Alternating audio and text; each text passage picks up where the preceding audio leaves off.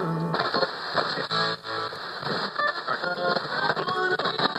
seems to be some kind of disturbance. I'm gonna go check it out. We request that everybody stays calm at the current moment. Who are you people? I want a coffee! You are now tuned in. 5, 4, 3, 2, 1. Where love and life come together. From the Spacebird Media Studios, it's Roxanne and Ace Unlimited. Unlimited with Roxanne and Ace. Welcome back to the show. What a joy to see you, my friend. How are you? I'm doing good. It's been one of those crazy weeks. I think a lot of people are in that post-Easter, like a lot of church services and a lot of extras. So to get a chance to capture our breath. And I'm just glad to be able to say hallelujah out loud again. It's the, don't say hallelujah. Can't sing hallelujah. Like, okay, whatever. Thanks. But it's been a great week. Glad to be back. Thanks to our friends at My Brother's Cup and Birmingham Mortgage Group. We got lots going on that's trending this week as heavy prayers for what's happening in Kentucky. Well, there's so many connections that I felt like we really needed to kind of dive into it just a bit with Connor Sturgeon, the young man that went into the bank in Louisville where he was employed and killed people, and the police killed him. And it took the police only minutes to get there. But there's so many nuances of this story. He got his master's degree at the University of Alabama. He was Mr. Floyd Central. Now, that was the high school I graduated from in Indiana, Floyd Central High School. Mm-hmm. Prominent athlete, not known to ever have a disturbance with police. And there are so many disturbing things about this, that he left a note for his parents, that he told his roommate, that the roommate called his mom, that his mom called 911 seconds before he started killing people. And they believe, and they're still trying to sort all that out, was that he had knowledge that he was going to be fired. And I just thought, so much of someone's identity is caught up in their job that they would rather be dead than face that. Yeah. I don't know. All of this is guessing, and I probably shouldn't do that. But we can all agree it's a horrendous thing to think about for his parents who've never had a problem with him. Now, they said that he was having some mental issues, that he didn't quite fit in. Yeah. But for it to go from that to a massacre, it's stunning. Yeah.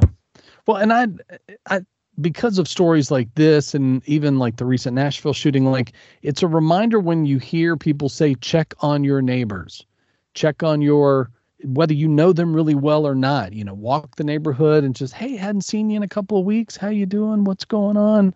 Like, we're supposed to have, I know in a post-COVID world or a, post-pandemic world, we're supposed to be more isolated, or we've become more isolated, but that only leads to not knowing what we can and can't lean into each other for. And ultimately, especially as we try to love people with the heart of Jesus, Jesus will be checking on people. He'd be walking up and down in his bare feet, just to and people would just come out in droves and follow him.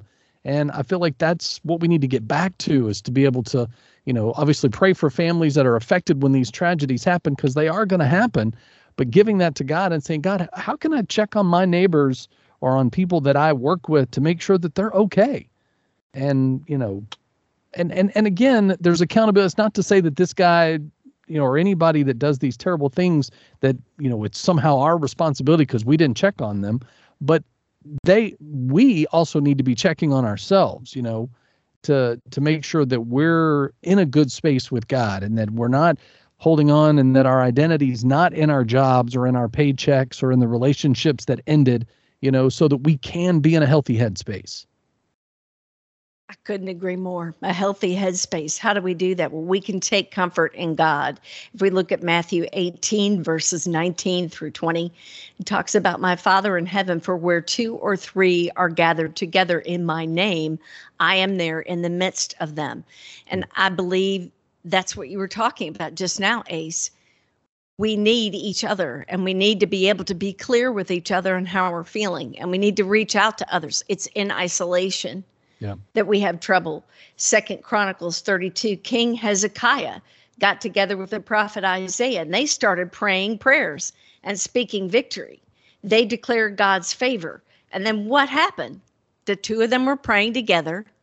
This is so beautiful. You know, we pray with our guests before we do an interview with them. Mm-hmm. We're coming into agreement under God's authority to be vehicles for his purpose.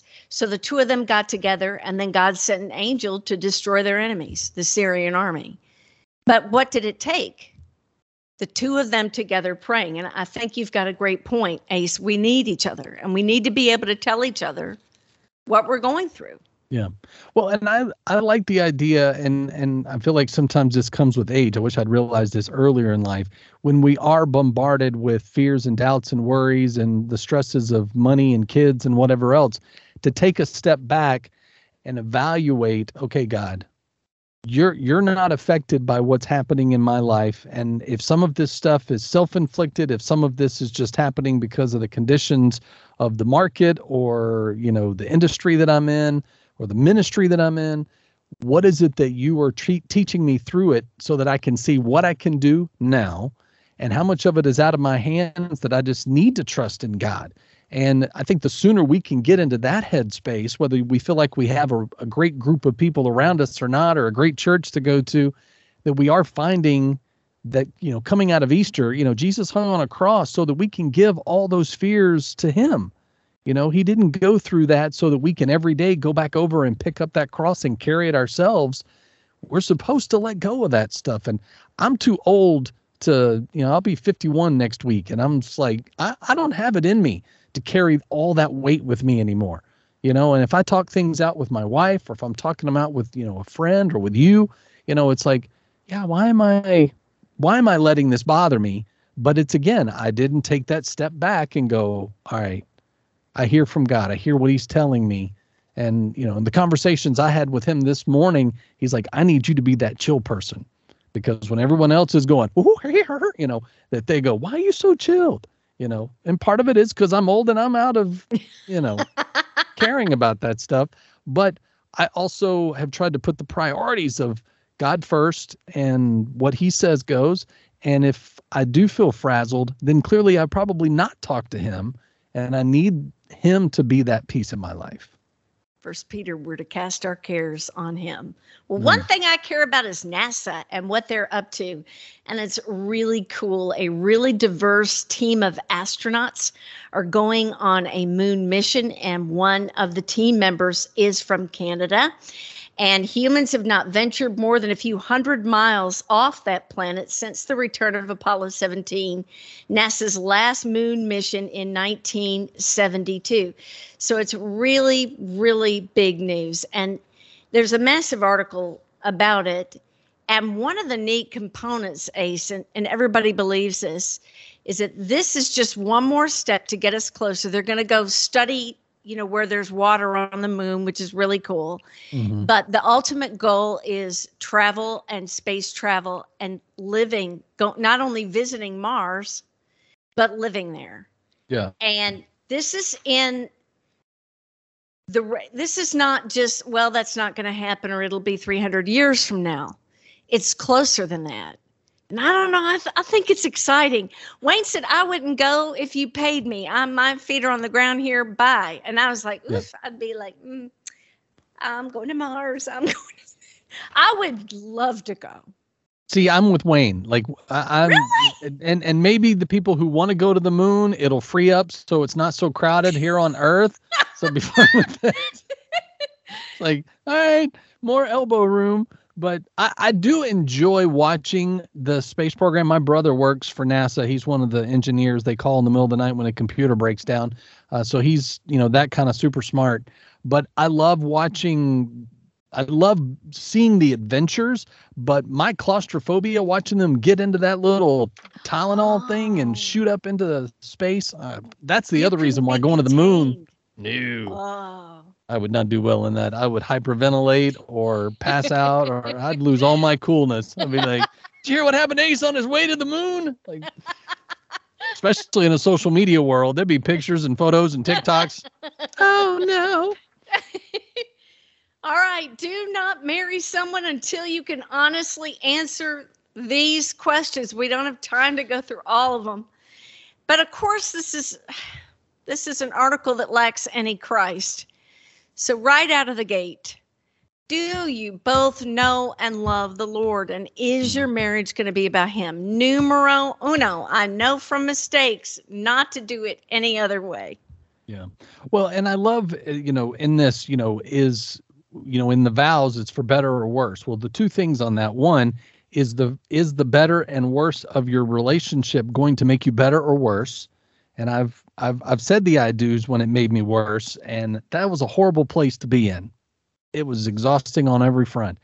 But in a relationship like I am now, where it makes me better, even when times are tough, but to think about this, we say it as a part of vows, not realizing, we think the better is going to be, ooh, it's rosy and bluebirds on our shoulders, but we don't think about how worse the worse is. I mean, right. I can tell a little bit of Roxanne. I mean, it's cancer, it's, surgeries, it's hair loss, it's, there's a ton of things, and then you throw into it, financial and job issues and raising kids, and then kids and their issues.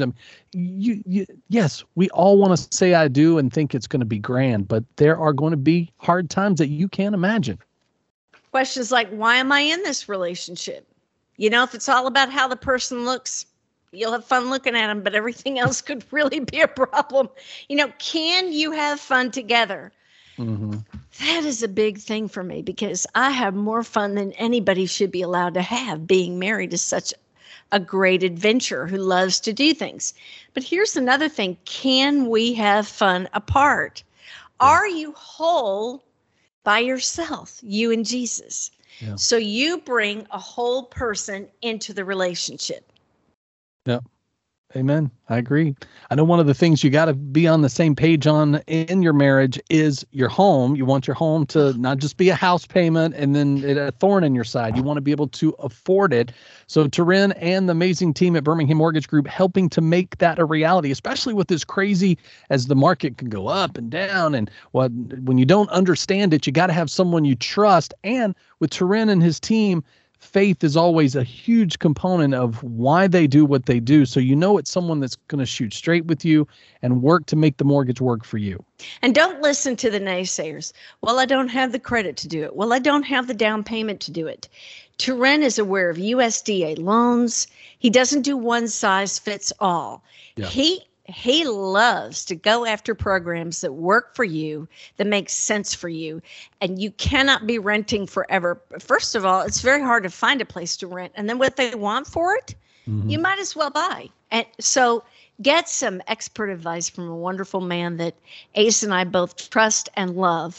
That is Taryn Newell, BirminghamMortgage.com, the number 205-259-1656. Birmingham Mortgage Group, you will love them. Tell them you heard about it on Roxanne and Ace Unlimited. Now, Roxanne, you were talking about, when you're away from Wayne, can you do things that make you happy, that are fulfilling? And I love the idea of that, because I want to come back to it, because I feel like a lot of times when we're in our alone time, we either do things that are damaging to ourselves, whether that's physically or emotionally, or we've done things when we're alone, so then we can't trust ourselves. So we're either with our spouse, or we're with our kids, or we're with our friends, and we never really have that alone time, which puts you in a weird spot when you're trying to spend time with God to hear the one-on-one he wants to have. But then when you can't trust yourself, you don't have the compassion and grace that you give to everyone else all day. Oh, they're deserving of it. God loves them. Do you apply it to yourself? I mean, what do you do in those moments? Trust in God and really love yourself. I couldn't stand me for the longest period of time, and I would try to change, and I would hear that voice.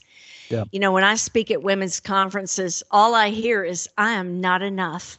And I have gone from a mentality of I'm not enough to I am royalty. How have I done that? Because God gives me a crown as part of his family, and I have to have a crown mentality that I am enough. Mm-hmm. And our spouse doesn't make us, our friends don't make us, our kiddies don't make us. We have kids and they become our whole world, our every breath. Here's the thing, it's all out of order. It's God first. And if you don't love yourself, you're going to have a really difficult time finding someone to love you, because after all, you don't love you. Yeah. I don't know that answers your question. But No, it does. And it's one of those where I feel like a lot of having compassion for ourselves comes with age, that we have to say, okay, what do I need? And for me, and especially at this juncture with my relationship with my wife, we have our own adventures of things that we're doing separate of each other, which allows us to really be excited when we get to spend time together. But then we can support the other one in the adventures that the other one is doing, and going, hey, did you see my wife did this thing? Hey, did you hear Ace is doing this thing? Like, there's that. But again, you asking yourself that question, what do I need? And then as you're having those relationship conversations with God, he's telling you what you need. Because the thing I found is, how many times have you prayed for something? He gave it to you so that he could show you didn't need it. Oh, yeah. Oh. And you're like, this is just it's just a paperweight, or, it's that Garth Brooks song, thank God for unanswered prayers, because sometimes we get what we really wanted and it wasn't what we needed at all. Yeah, Kristen Neff, her book on self-compassion just really kind of changed me. And one of the things suggested that actually lowers your cortisol, your stress levels, according to research, is to put your hand on your heart. God loves me. I am worthy. I am more than enough. I can do all things through Christ who strengthens me. I am the head and not the tail. Yeah. And it changes your body chemistry. And let's face it, this is where the Holy Spirit is housed. Mm-hmm. If I don't like me, what is that saying about the God who inhabits me? Yeah. Well, and I as I was reading this morning, I couldn't help but also think about that quote from Ted Lasso, which you and I are huge fans of. For those that have seen the scene where he's playing darts in the bar with Rupert, and he makes the quote, he said that he saw on a billboard of to be curious, not judgmental. And I think a lot of times our own self-compassion, our lack of it, is because we're busy judging other people, or we feel like we're being judged, so we have to elevate, look at me, look at me, look at me. And there's no peace. There's no compassion on any front, because we're not being curious. We're just being judgmental to others or to ourselves. That show has a lot of profanity. If you don't want to see that, I'm just giving that warning. But the characters are rich, and the message is pretty fabulous because, like you said, Ted Lasso puts people and their feelings first, even over winning, which is unpopular with a lot of the soccer fans, the theme of the show. But even his little arch nemesis, who went off and just did terrible things, said horrible public things about him, Ted Lasso's comment at the press conference was, I wish him the very best. I want him to succeed. He did a great job with us. Just putting that positivity out into the world, not just benefits them, but benefits you. Ooh, I love that, Ace. All right, things that he says that lets you know you can't trust him. When a guy says, this is just not good. Why should I have to explain everything to you? How much are you doing in the dark that doesn't make sense in the light? That's what I would ask back. Because I mean, if you're already not feeling a trust, and anytime there is a lack or a breakdown of, it's hard. Like, you can learn to love again. It's hard to learn to trust someone that's broken or bent. Because sometimes, the trust is like it's a weeble. It wobbles, but it doesn't fall down, Yeah. And I feel like if we're constantly with someone who's wobbling, the trust, it becomes harder for you to be able to confide, to be able to know that when they're away from you, that they're not doing things that they shouldn't, whether it's with money and drugs and sex and whatever else. Like, you got to be able to trust them. our relationship is fine the way it is. Why do we need a commitment? You've never said anything like that to somebody, have you? No, but I was also that guy when I was the player that I used to be. I always had an out. So I knew that, okay, well, whether we get to the out, in 2 weeks or we get to the out in 6 months or a year, I had my out with pretty much everybody. And sadly, I joke with my wife now because my only out with her was that she had a cat, and that was a lame out. So, if I'm leaving because you have a kitty cat, then that's more a reflection of me being still jacked up than to let it, But there is a thing about men that we are very prideful and we want to hide from the bad choices we've made, and we want to believe. And we do believe for the most part that we are better than our actions show of us. But there's either people that remind us of the things that we did, or we ourselves haven't gotten past that to say, okay, I'm healed from this part of my life, or I no longer do these bad things. So I know that I'm, changed in Christ, or I'm a better man because of those experiences. I learned from it. But did you really learn from it? I mean, make sure you've learned from it. Not that we need to brag about it, and men do love to brag, but no matter who you are, get through the hurts, the habits, and the hang-ups so that you can be at peace. We can go back to the self-compassion that we were talking about earlier. But I love my alone time. I love when it's just me, because I trust me, because I had all those veils lifted of why I was making the choices I was making. And once I realized why I was making them and that it didn't define me, then what defined me was the fact that I was free. And that freedom in Christ is him saying, you're only defined by what I say about you. And I don't know, I may have talked in a big circle and not made any sense whatsoever. No. That's really powerful. Your worth comes from him. Living life. Yeah, absolutely. Yeah, and the mistakes you make, while regrettable, we wish we didn't do them. We do tend to really learn from them. We tend to grow from them. And we need to forgive ourselves. Amen. We forgive everybody else, but the last person we will forgive is ourselves. And again, that's not helping anybody. All right, final thing, and I had to do this because it reminded me so much of you, because Ace, I think you're the greatest girl dad. You're dad to 3 girls, 2 grown ones and one that's in middle school. Oh, is she in high school now? She's almost in high school. She will be next year. Yep. She will be. Okay. So here's a great story that has gone viral on, you know how much I love TikTok, even though everybody wants to wipe it out. 3 million likes from a dad, a social media influencer, melting hearts. Mason Smith is the father of 2 daughters. Listen to the names. This just reminds me of you, Berkeley and Hadley. That's cute. Let's just face it. Well, one of his daughters came home from school, and one of the girls, her classmates, was having a party where they were dyeing their hair, which as a mom, I would have kind of flipped a little bit over that, but they were doing it. She wasn't invited. Yeah. So what he did is he got a hair color kit. He dyed her hair this beautiful pink, and he did her nails, and he documented it all, and they had a great party. And it meant the world to her, and he documented all of it.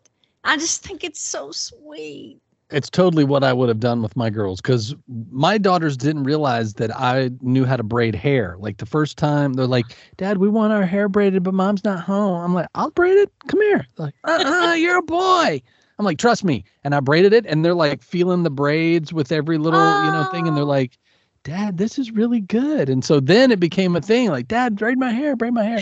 But I also let my girls color their hair when they were younger. Like I've got pictures of Lennon in middle school when she had like blue hair and, rainbow streaks and whatever. Cause I always was of the firm belief, and I think it worked, whether it would work with anyone else's kids or not, I don't know. But letting them express themselves in that way kept them from expressing themselves with bad boys.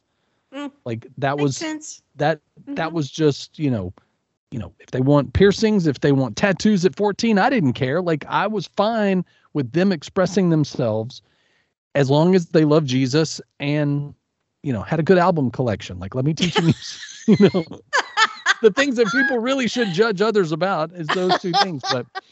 But I feel like the girls, they're now, adults in their first relationships, and they're healthy, and they're both with Christian men, and they're also with guys who were able to express themselves growing up, which, marries perfectly, for them in those relationships. So, as a dad, everything about this screams, I would have done that. But my heart also breaks for the little girl who felt rejected, because the class didn't include her. And I hate that. I can't stand that.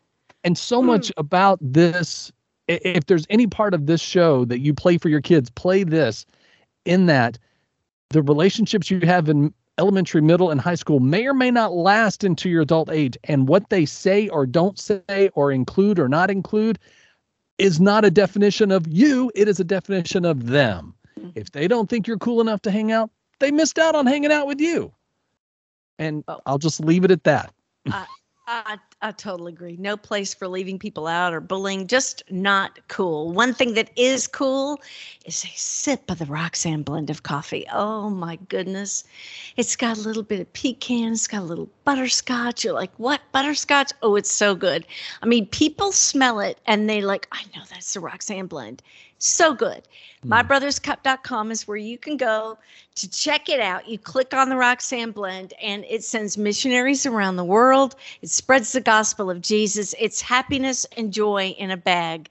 Check it out. It's good stuff. Of course, MyBrothersCup.com, or you can go to RoxanneandAce.com to get yours. Unlimited with Roxanne and Ace continues. So great to have you with us. We are super stoked about our next guest. He is a director, producer, filmmaker, the owner of Triple Horse Studios in Atlanta. His numerous projects include the film The Case for Christ and On a Wing and a Prayer with Dennis Quaid, produced by Roma Downey, that you can see on Amazon Prime, which Ace is obsessed. And so there's a lot to talk about. We welcome to the show Karl Horstmann. Thank you so much for being here. Oh, Ace and Roxanne, thank y'all for having me.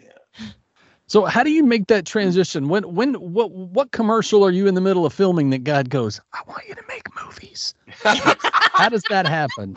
That is a good question.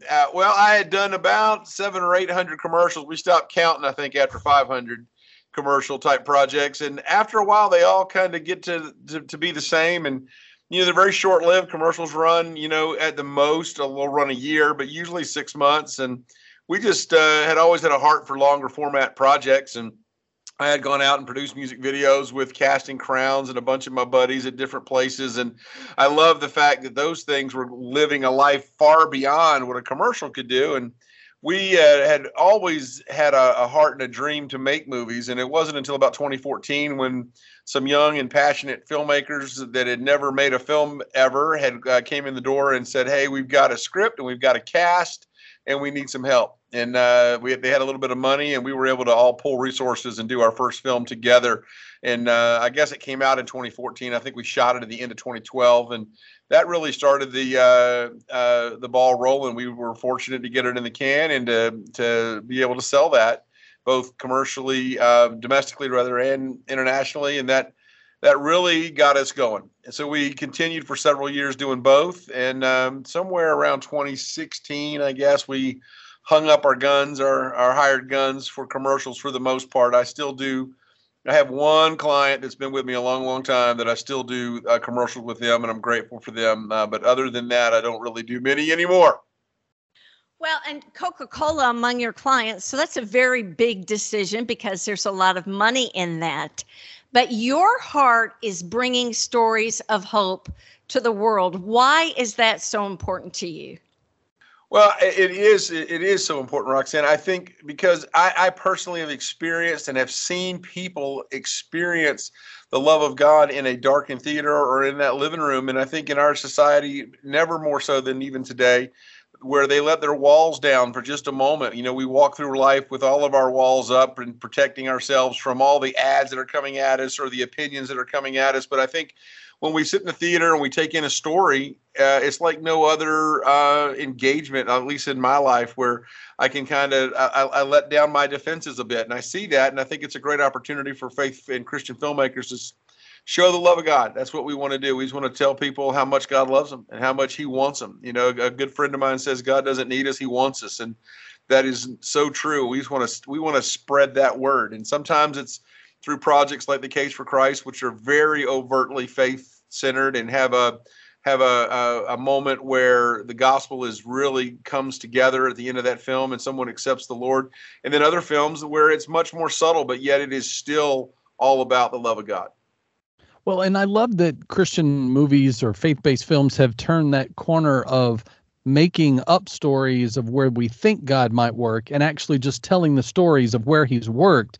And that's the thing with Winging a Prayer, is it is based on true people, true actualities, and how God, you know, orchestrated a man's faith in a time when he was feeling down and bitter. And then you throw Dennis Quaid in the thick of it. It engages you on all facets. But tell why this story was the next film for you. What was it about Winging a Prayer that really drew you in?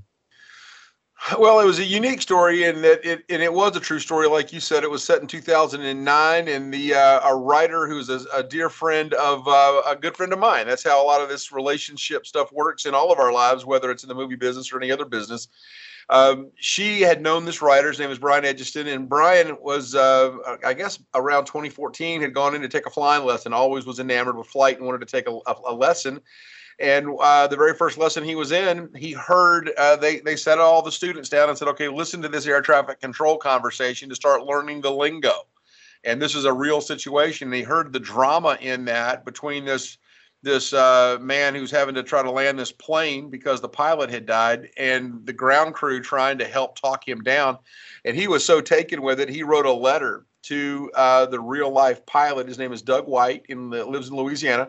And that weekend, Doug had him over and they became friends, and he trusted Brian with the story. Brian wrote it and pitched it everywhere, and no one was interested in it. And finally, he had Autumn Bailey Ford, my good friend and producing partner on this, came across it, and she loved it. She called me and said, hey, read this. And then I read it, and you could just see the hand of God just so awesomely on this family and sparing them for who knows what he had next. And it was just such a great and true story that was real. It was just a real story of God's providence and protection.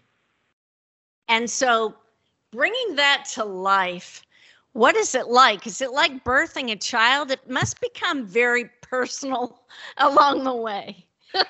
It does. You know, and movies, and, you know, I've been in this industry my whole life, so I can't speak to others, but I know others. I've talked to them.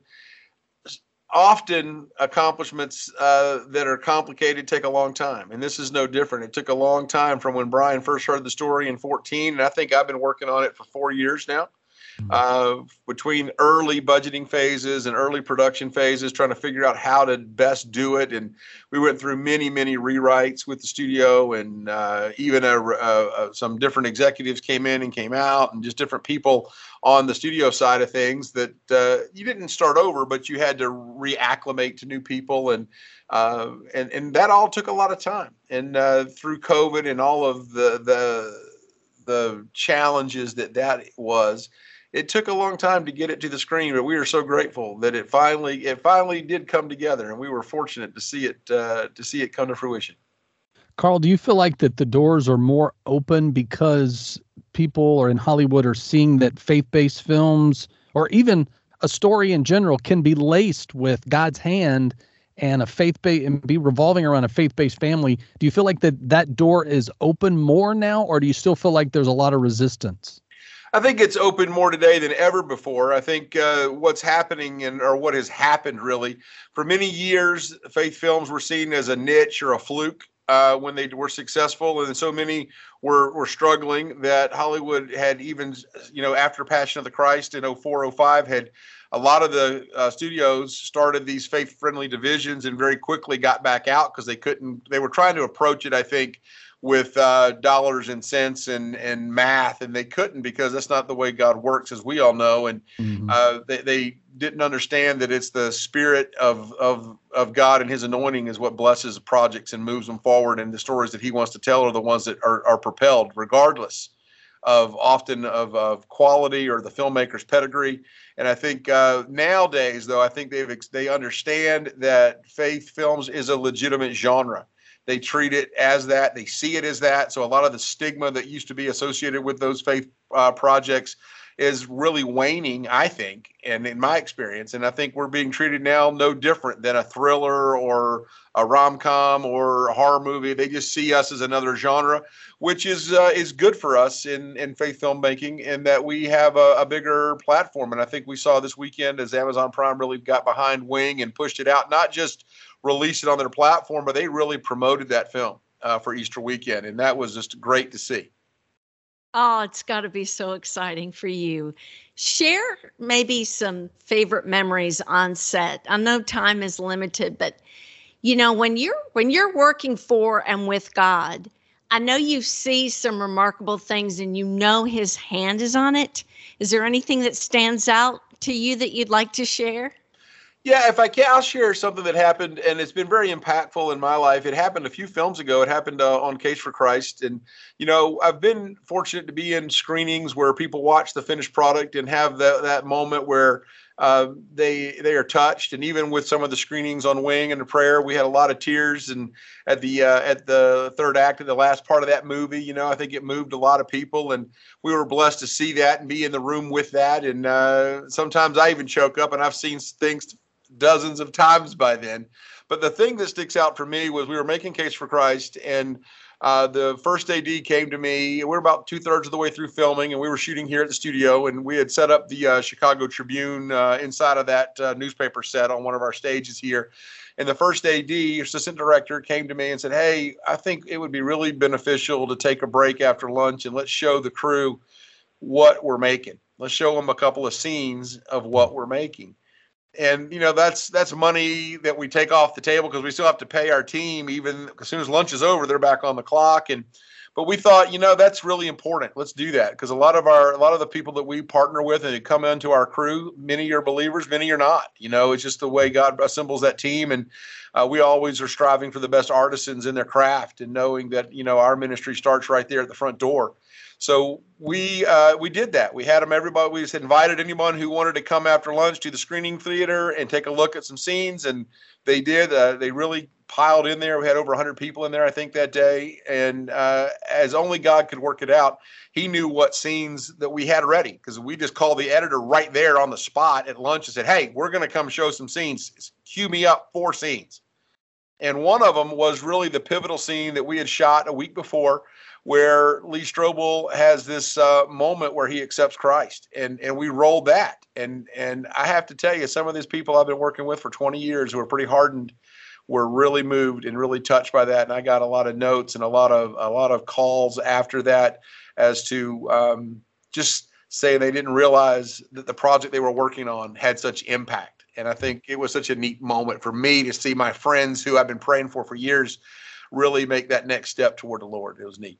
It's such a great film. You know, he's such a wonderful author, but you know, he's so cerebral, and it took so much for Lee Strobel to get to the place where he was ready. But when he was so convinced, and not just on a heart note, but the head note too. All the evidence is there. But I love that movie, and I think you did a brilliant job of making it appeal to everybody. Ace alluded to this earlier. You know, the hokiness of early Christian films and the wincing of some of the acting and some of the writing felt really bizarre. Thank you. That does not exist with the projects you're working on. And you can invite somebody who maybe doesn't believe to really enjoy a film for the film's sake, if that makes sense.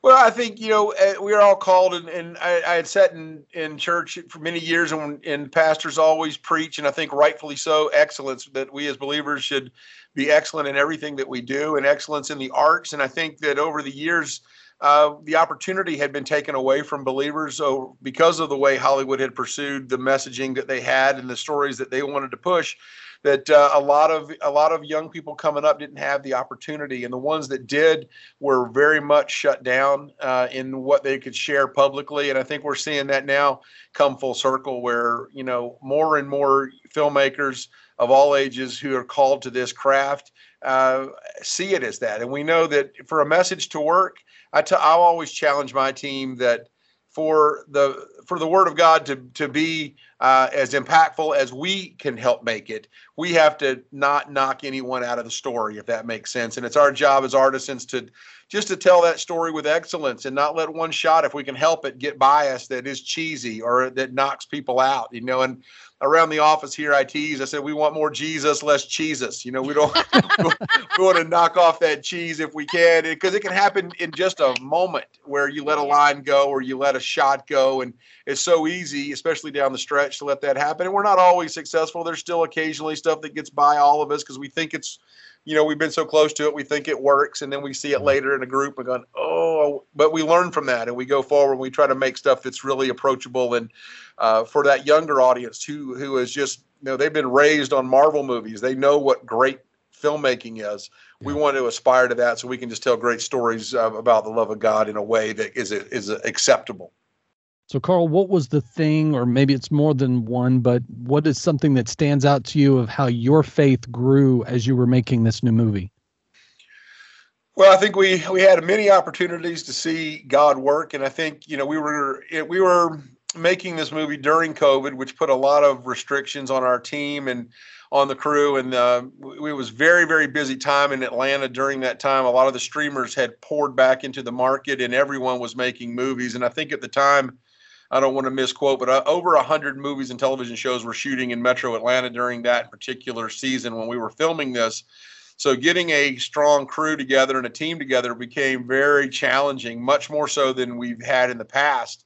And we were blessed. We saw God's hand at work, and we had one of our key crew people have to take another job out of state because of a personal situation, and it was at the very last minute. And someone else just stepped right in and filled in, and God was faithful, and we were able to do that. So I think we saw his hand in a lot of the logistical things that would be less flashy, but certainly without such, we would have not been able to make that movie. So cool. So what's next? What's coming? What's on the burner that you can tell us about? Yeah, a couple things. I shot one that I'm working on that we're real proud of. It's right now, the working title is Love, Courage, and the Battle of Bushy Run. True story about the most decisive battle, or the final decisive battle that ended what's called the 7 Years' War around the world. And here it was called the French and Indian War in 1763. So God worldview, not necessarily a faith movie, but certainly all of us in the positions of leadership on that film were believers. So it has a solid God worldview, and we're sort of excited about that. But it is an action war movie, so it's probably going to be a little rough around the edges for some. But it's a great story of redemption and of hope and what God can do to restore people on both sides of the divide. And I think so that we're excited about that project. And then a passion project for me that we're working on right now, it's in early development and script phase, is I don't know if you guys have ever heard of or remembered the Experiencing God Bible study from the 90s that had done quite well. God really used that in a way, like you said, Ace, find a story where God did something and let's tell that story. And God used Experiencing God in a massive way. The most violent maximum security prison in America, also the largest, is the Louisiana State Penitentiary in northern Louisiana.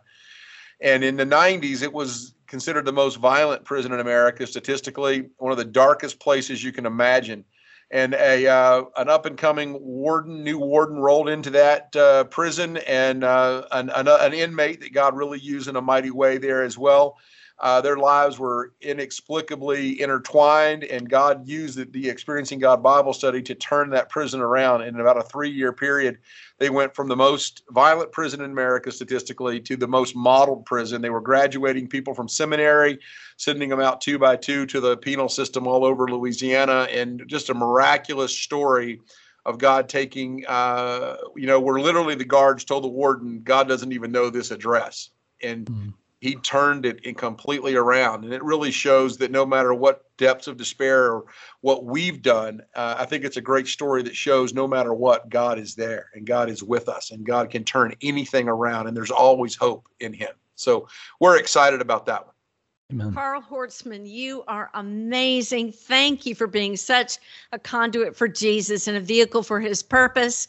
We're thrilled to have gotten to meet you even over Skype and are just thrilled to watch your career. We will be cheering you on and praying for you. And I thank you for making time for us. We learned a lot, and congratulations on your beautiful film on Amazon Prime. How could people get more information about you or get in touch if they need to? Yeah, they can visit us at triplehorse.com. Is where we hang our shingle, and we'd love to hear from people. And we're thankful for everyone who tunes in and supports not just our films, but all the faith projects out there on opening weekends. And that's such a vital time. We're thankful for you, Ace and Roxanne, for getting the story out and continuing to do what you do. Because without you guys doing what you do, we would not be successful. And we're so thankful. Well, our pleasure. Well, we're movie buffs, so anytime you do a film, we're probably there with popcorn and icy. So that is not a problem. Winging a Prayer, of course, is available on Amazon Prime. Karl, thanks for your time, bud. Thank you, guys. Y'all have a blessed evening.